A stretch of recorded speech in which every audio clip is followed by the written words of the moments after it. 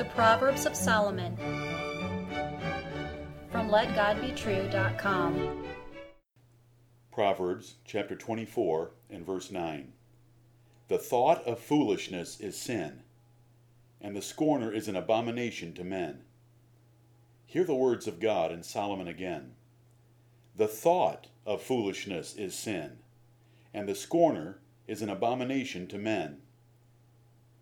Here are two rules of wisdom in this proverb. First, foolish thoughts are sin in God's sight. Men may think their imaginations are their own, but they forget such thoughts are sin against God, who sees them all. Second, the scorner, a person despising correction and teachers, is hated by good men, for he or she cause much strife, and removing them brings joy and peace. The Pharisees promoted hypocrisy by allowing evil thoughts, as long as the actual sin was avoided. Hating a person in your heart or lusting after another man's wife was fine to them if literal murder or adultery was avoided. But Jesus said unjustified anger or lusting after another woman was murder or adultery in God's sight. He is the Holy Lord. Tremble before him, even in the secret thoughts of your heart. Foolishness is any conduct without regard for God or wisdom, which makes such conduct sin. Even foolish talking, filthy, frivolous, or jesting speech is condemned by the Bible, and God will judge the world for it. God hates folly.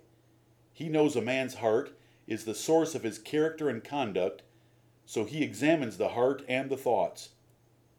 Sexual fantasies are common today, but God condemns them. Sexual sins are folly, and to imagine such folly even in your thoughts is sin.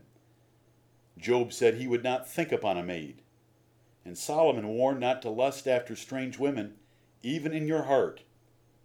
God ponders man's goings, including those involving sex. Envy, hatred, and pride are also popular thoughts.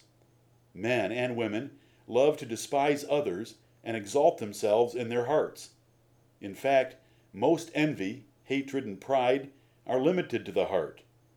But the Lord condemns these evil and foolish thoughts as devilish murder and rebellion. Purify your hearts, ye double-minded. A scorner is a pain and a problem. Their arrogant rejection of correction and instruction makes them impossible to teach. Their conceited resentment of teachers and reprovers makes peace impossible. They must be avoided or cast out.